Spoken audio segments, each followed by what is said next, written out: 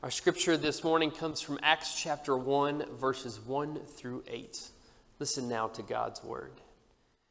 In the first book, Theophilus, I wrote about all that Jesus did and taught from the beginning until the day when he was taken up to heaven, after giving instructions through the Holy Spirit to the apostles whom he had chosen.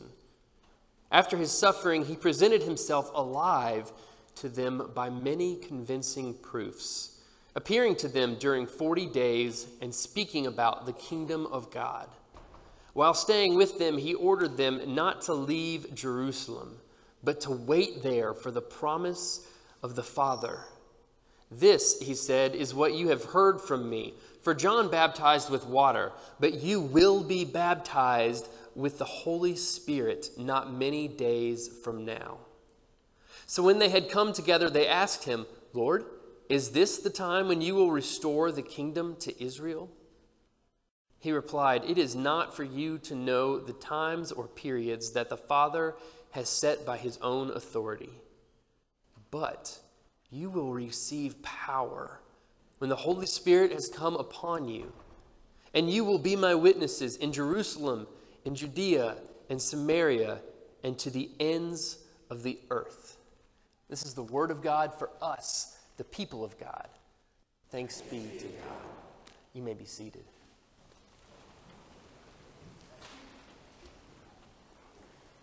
Would you pray with me? Father, we pray that you will open your word to us this morning. Holy Spirit, we pray that you will reveal yourself to us in this story.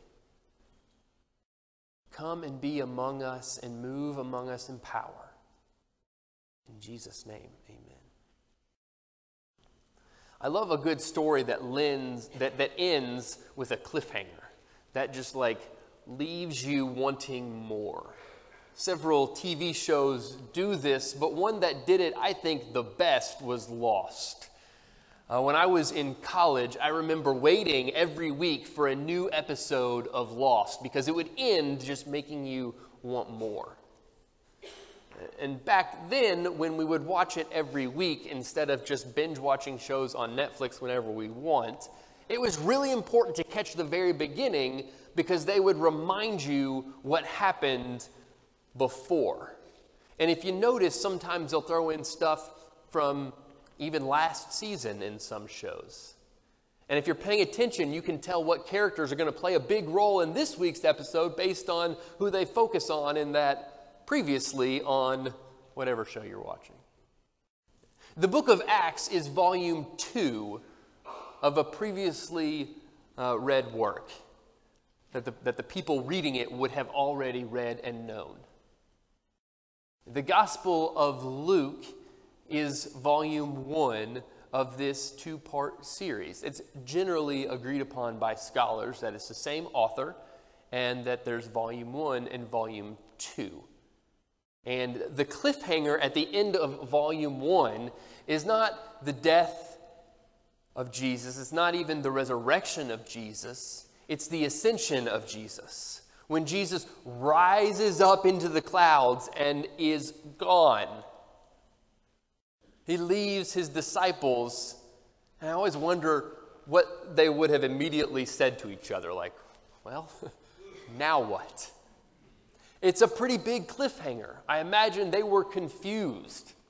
They were given some instructions, but I imagine they still were worried about what the next part of this story would look like.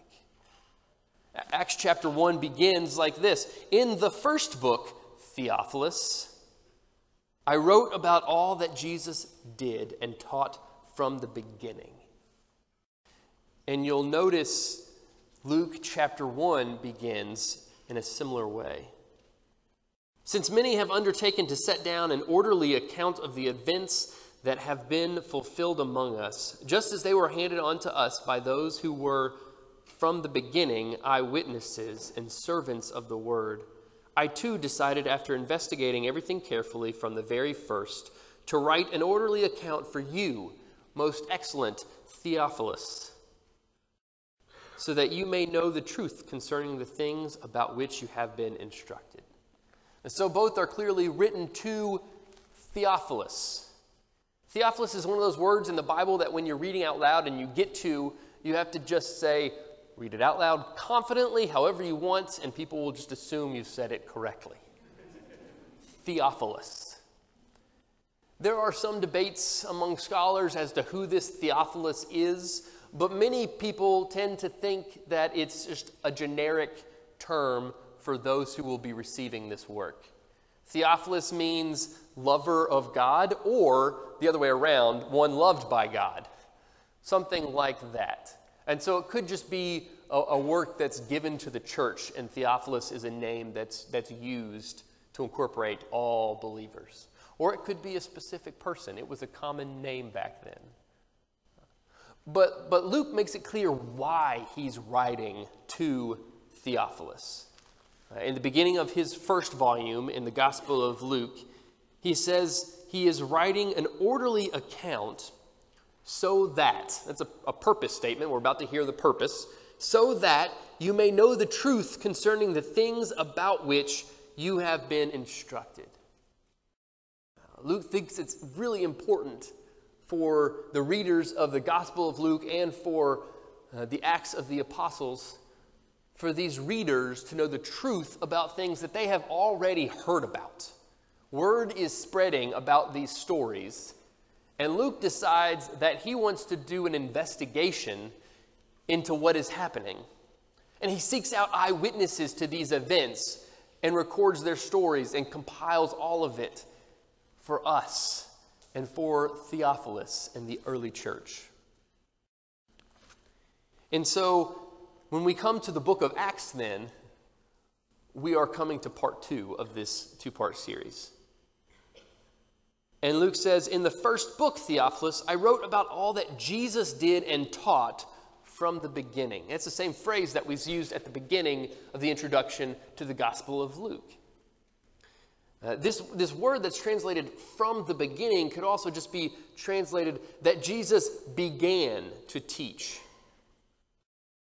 which may sound like a different way of saying the same thing, but when phrased that way, it kind of carries with it the notion that Jesus began something that is now going to be continued or carried out, perhaps by someone else. I wrote about all that Jesus began to do and teach until the day when he was taken up to heaven after giving instructions through the Holy Spirit to the apostles whom he had chosen. This is a summary of last week's episode. This is a previously on Luke's story of the Bible, of the gospel. He's reminding his readers what has previously happened. And then Luke says, after his suffering, he presented himself alive to them by many convincing proofs, appearing to them during 40 days and speaking about the kingdom of God. All before he ascended to heaven, he appeared to many. Luke's not the only person to write about this. It's in a few other places in the New Testament, these post-resurrection appearances. In 1 Corinthians chapter 15, Paul is writing to these Corinthians, and we spoke about the Corinthians last week. In chapter 15, how it's the climax of this letter. Paul says this. He says that Jesus appeared to Cephas, then to the 12, which 12, by the way, is more than would be needed in a court of law. So Paul is saying there are these eyewitnesses. These are the people he has appeared to. The number is important. But then Paul says, then he appeared to more than 500 brothers and sisters at one time. And this is important too. Most of them are still alive, though some have died. When he's speaking to the Corinthians, Paul is saying, if you want to talk to them, you can go talk to them. There are over 500 people that witnessed Jesus' post-resurrection body. And so Luke continues to talk about these appearances. He says, appearing to them during 40 days and speaking about the kingdom of God. Notice Luke doesn't say Jesus was speaking to them about loving their neighbor, which is sometimes what we associate with the gospel, the whole gospel combined into the single commandment of loving your neighbor. Luke doesn't talk about the gospel simply as an act of love. He doesn't say, speaking to them about the crucifixion and the resurrection, which is the climax of the gospel. No, Luke summarizes his gospel message by saying that Jesus was speaking to them about the kingdom of God. If you read through the Gospels, looking specifically for all the times the word kingdom is used, you will be amazed by how much Jesus' message was about a kingdom that he would become king of. And so Luke is reminding them of that Jesus' message after his resurrection, he was speaking to them and appearing to them, speaking about the kingdom of God.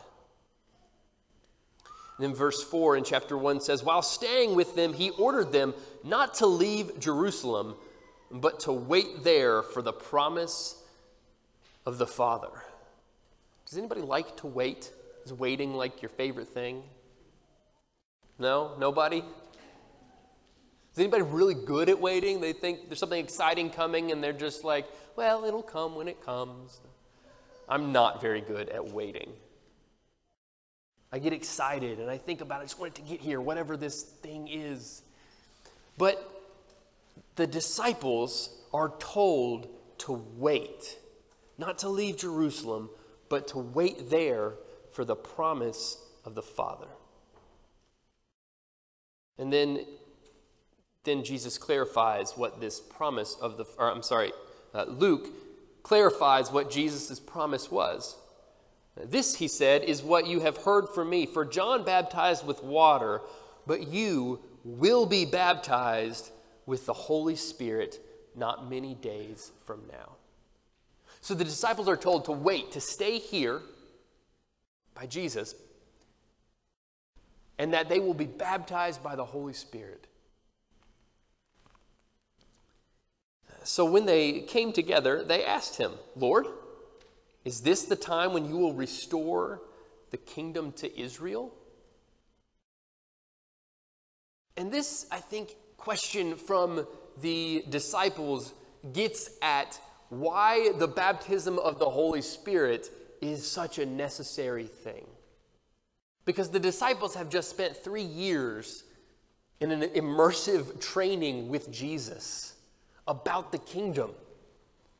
They still don't quite get it. They think their work is something totally different than what it ends up being. Their question is this the time when you're gonna restore the kingdom to Israel?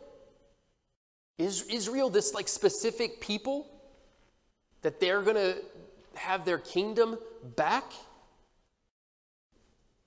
And Jesus replied, it is not for you to know the times or periods that the Father has set by his own authority. It's not for you to know. And I imagine Jesus like rolling his eyes at the disciples a little bit, saying, oh, I still just don't get it. He says, it's not for you to know the times or periods that the Father has set by his own authority. And then we come to verse 8, which is a pretty popular verse in the Bible for good reason. It's an exciting verse. As the disciples are asking about the kingdom, and Jesus then says, you. He has something to tell them about themselves. He says, but you will receive power when the Holy Spirit has come upon you. And you will be my witnesses in Jerusalem, in Judea, and Samaria, and to the ends of the earth. So notice in verse 6, when the disciples ask their question, they're asking about, is this when Jesus is going to do something? Is this when you're going to restore the kingdom to Israel? And Jesus' reply is not with what he's going to do, it's what they're going to do. He says, but you will receive power when the Holy Spirit has come upon you. And you will be my witnesses in Jerusalem and in all Judea and Samaria and to the ends of the earth. And so I think in response to the disciples' question about the kingdom coming, Jesus' answer is, you're going to participate in the coming of that kingdom. But you can only do that by the power of the Holy Spirit. And notice that it starts small. It starts with Jerusalem. You will be my witnesses in Jerusalem. Right here in our hometown, the center of Christian worship, the center of Jewish worship, you'll be my witnesses where you are. Are we still called to that? To be Jesus' witnesses where we are? Not rhetorical. Are we still called to that? To be Jesus' witnesses where we are? Yes, we are. And then he goes on and says, and in Judea, which is the region that Jerusalem is in. Are we still called to go out of this church to all of Scott County and be Jesus' witnesses? I know we're not a call and response church very often, but we'll get there. Are we still called to Scott County? Yes, we are. And then Jesus says, and Samaria. And I imagine the disciples being like, oh, I was with you until you said Samaria. Because Jerusalem, that's our place. And Judea is like, yeah, that's our region. But Samaria is the place we don't go. And we don't really like to go there because the people there look different than we do. They act different than we do. And we disagree theologically with them. So we just don't want to associate with those people. And Jesus says, no, you will be my witnesses in Samaria, the place that Jews travel around out of their way when they're going somewhere. Are we still called to go to those who don't look like we do? Are we still called to go to those who don't think the way we do? Yeah. And then, in case any of the disciples still didn't get it, Jesus ends by saying, and to the ends of the earth. This year is a really cool picture of Georgetown First's participating in this type of ministry. Because through things like the Back to School Bash and other ministries that take place here at this church, we are being Christ's witnesses here where we are. And anything we do outside of these walls, when you go to work or your houses, when you leave this center of worship here, you're going out into this region. We're sending a team to West Virginia in a few weeks that's outside of our region, but still in our country. We're sending a team to Redbird Mission, which is still in Kentucky, later in the fall. We haven't talked a lot about that yet, later this year. And we just received back a team from Guatemala, which some of us may call the ends of the earth. But all of that is useless if we don't first get that the empowerment of the Holy Spirit is what accomplishes all things in Jerusalem and Judea and Samaria and to the ends of the earth.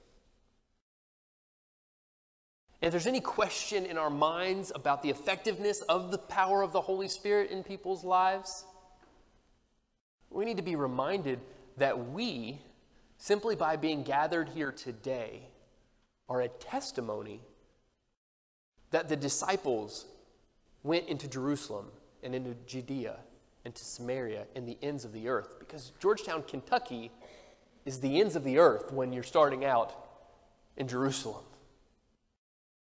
So the mere fact that we're worshiping this morning is a testimony to the power of the Holy Spirit that was promised in Acts chapter 1. We've been having this sermon series on service for the past several weeks. And I think it's fitting that we constantly remind each other. Sometimes the disciples were called to just wait. Sometimes they were called to go. But nothing was accomplished without the power of the Holy Spirit in their lives. I encourage you throughout this week to read on in the book of Acts from chapter 1. Some pretty cool stuff starts to happen when the Holy Spirit comes upon the disciples. I did a walkthrough of the book of Acts in a Bible study with some youth a few years ago. And I think I learned more about the book of Acts than they did. But one of the things that kind of came to me and to them as we read through the book of Acts, which is a narrative, it's a story, is the different characters that are in it. We focused a lot on Paul and Peter and for a little while Stephen and several other important characters while we were reading through Acts together. And I asked them, without even an answer in mind before I asked them, who's the main character in this book, in the book of Acts? Who's the main character? If you had asked me before I thought it through, I probably would have said Paul, because we get Paul's conversion and we get to see the effects of him taking the gospel to the Gentiles. And, or maybe Peter, who is kind of the rock at the very beginning. But as you read through the book of Acts, you notice how many times there's a different person who is talked about, and that's the Holy Spirit. Anytime something amazing happens, it says, and Paul did this in the power of the Holy Spirit, or by the power of the Holy Spirit, or Peter did this by the power of the Holy Spirit, and then the Holy Spirit came upon them, and they did this. The main character in the book of Acts is the Holy Spirit. We're going to sing a song in just a moment, and as we close this service, I want to encourage each and every one of you, and myself included, to be thinking about, are we allowing the Holy Spirit to be the main character in our lives? Are we inviting the power of the Holy Spirit to come upon us, to send us to our community here, and to Scott County, and outside of Scott County, perhaps to the ends of the earth? Let's pray together.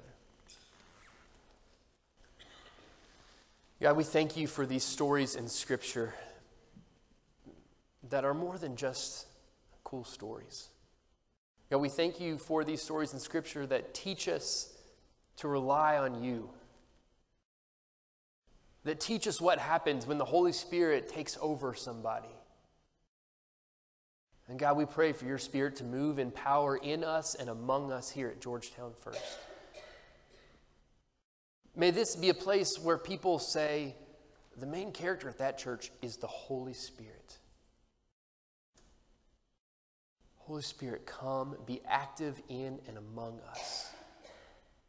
In Jesus' name, amen.